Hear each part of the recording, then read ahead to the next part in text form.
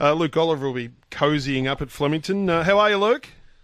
Pretty good, guys. How you going? Yeah, good. You've got Spanish Tides in this.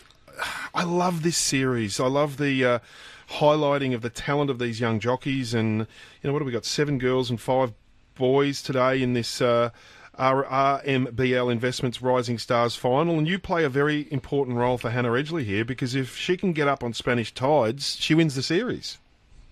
Yeah, it's a great series. And we've run Spanish's 2 runs this preparation have both been in heats of the series. We're lucky that we've got Hannah Edgley to stick with her, because she's an exciting young jockey, and it'd be fitting if she was to be the Rising Star winner. And I think she's the happiest jockey I've ever known. Every time to be interviewed, she laughs and giggles her way through, and she's just so effervescent, isn't she? And I can't imagine how broad that smile's going to be if she can nail it today. Yeah, in saying that, there's Tatum Bull and a couple of the other apprentices are also pretty up and about. So, so they're a really good bunch of jockeys, and it'd be great. It'd just be great if she could I don't think she's ridden a city winner yet, so it'd be great for her to do it and at Flemington and also win the series. Well, she's been to the precinct, but only as far as Racing Victoria to do the apprentice stuff. She's never actually gone down the hill into the track. Yeah, well, and that's a great opportunity, this race, for a lot of the apprentices, like Taylor Childs and all that. I'm pretty sure that's her first ride at Flemington, and they've all got winning chances. So, it's a great final for the series, and a great opportunity for some of these jockeys to showcase their skills. Johnny Letts, first time he ever rode at Flemington was in the Melbourne Cup and rode Piping Lander when he had to ask certain about the track, and he was told about Chiquita Lodge and to not go before Chiquita Lodge. So I remember him telling me the story about he was looking for this big hotel, 10 or 12 stories high before he went, and he ended up just waiting too long, but it ended up winning the race as well. So who was Lady Harry's husband, the famous cricketer? Was it Colin Cowdrey? We had to meet Colin Cowdrey at Flemington, right? And he got there an hour late, and he bundled out of the taxi. This is before the taxis had Google Maps and all that. So the taxi drivers at that stage had to know the land. They had to know where to go in the town. And we said, he said, "Oh, sorry, chaps, for my late arrival." The taxi driver had never heard of Flemington Racecourse, and it was the week before the Melbourne Cup. So anyway, what about Hannah and Spanish Tides today? Are they going to get the chocolates? Look, I hope so. She was obviously she rode her at Cranbourne last week, and the horse went super. She's only lightly raced, but she's a real winner. So she's in good form. Soft track certainly will suit her. The big straight and 1600 at Flemington's right up her alley. It's a big step up in class for her. Like a lot of the other horses have probably got better credentials, but she's probably the most promising of the up and comers. So. I think she's a great chance. Yeah, lightly raced too.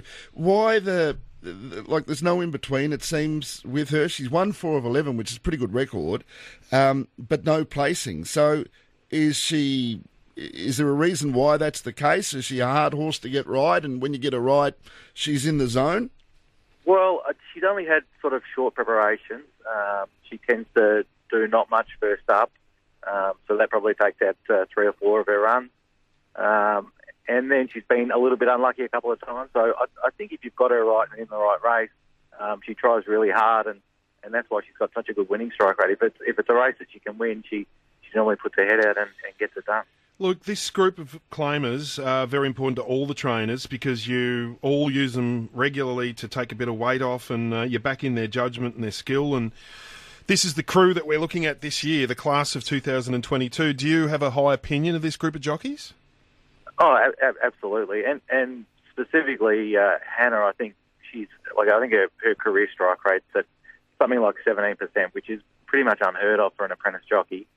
And she's had such a good grounding with Ben Brisbane. Riding winners on both sides of the border. I think she's won 4 of her last 6 rides. So I'm hoping that we've got the ace up our sleeve with Hannah. But yeah, it's certainly a great bunch of apprentices, as it always is. The Gouch and Alfie do such a good job training them and teaching them, and there's actually, even though the field was restricted to only 12 because it's an apprentice race, there was plenty of decent apprentices that didn't even get a Guernsey today. Yesterday at Geelong, there were a couple of fantastic stories that we just highlighted prior to you coming on, Luke. But similar situation with you and Mega Mia and Dita Clark's involvement when she won at Flemington a couple of weeks ago. Yeah, absolutely. It's those sorts of stories, and especially when you're part of it, that keep you motivated and get you up in the morning.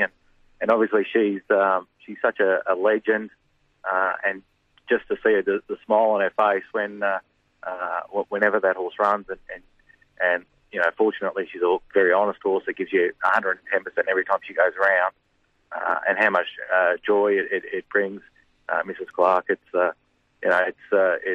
sort of almost been a real career highlight, especially getting that horse to win at Flemington, where Rich Charm was able to win so many races, and the scenes of her and Julie celebrating when he won the Let's Go. They're sort of iconic racing scenes. Well, hopefully there'll be an iconic racing scene when young Hannah and young Luke and Spanish Tides get the money in the Rising Stars final today. I think it'll be one of the stories of the day. So fingers crossed for you and Hannah and Spanish Tides, Luke. Yep, absolutely. Thanks for that, guys.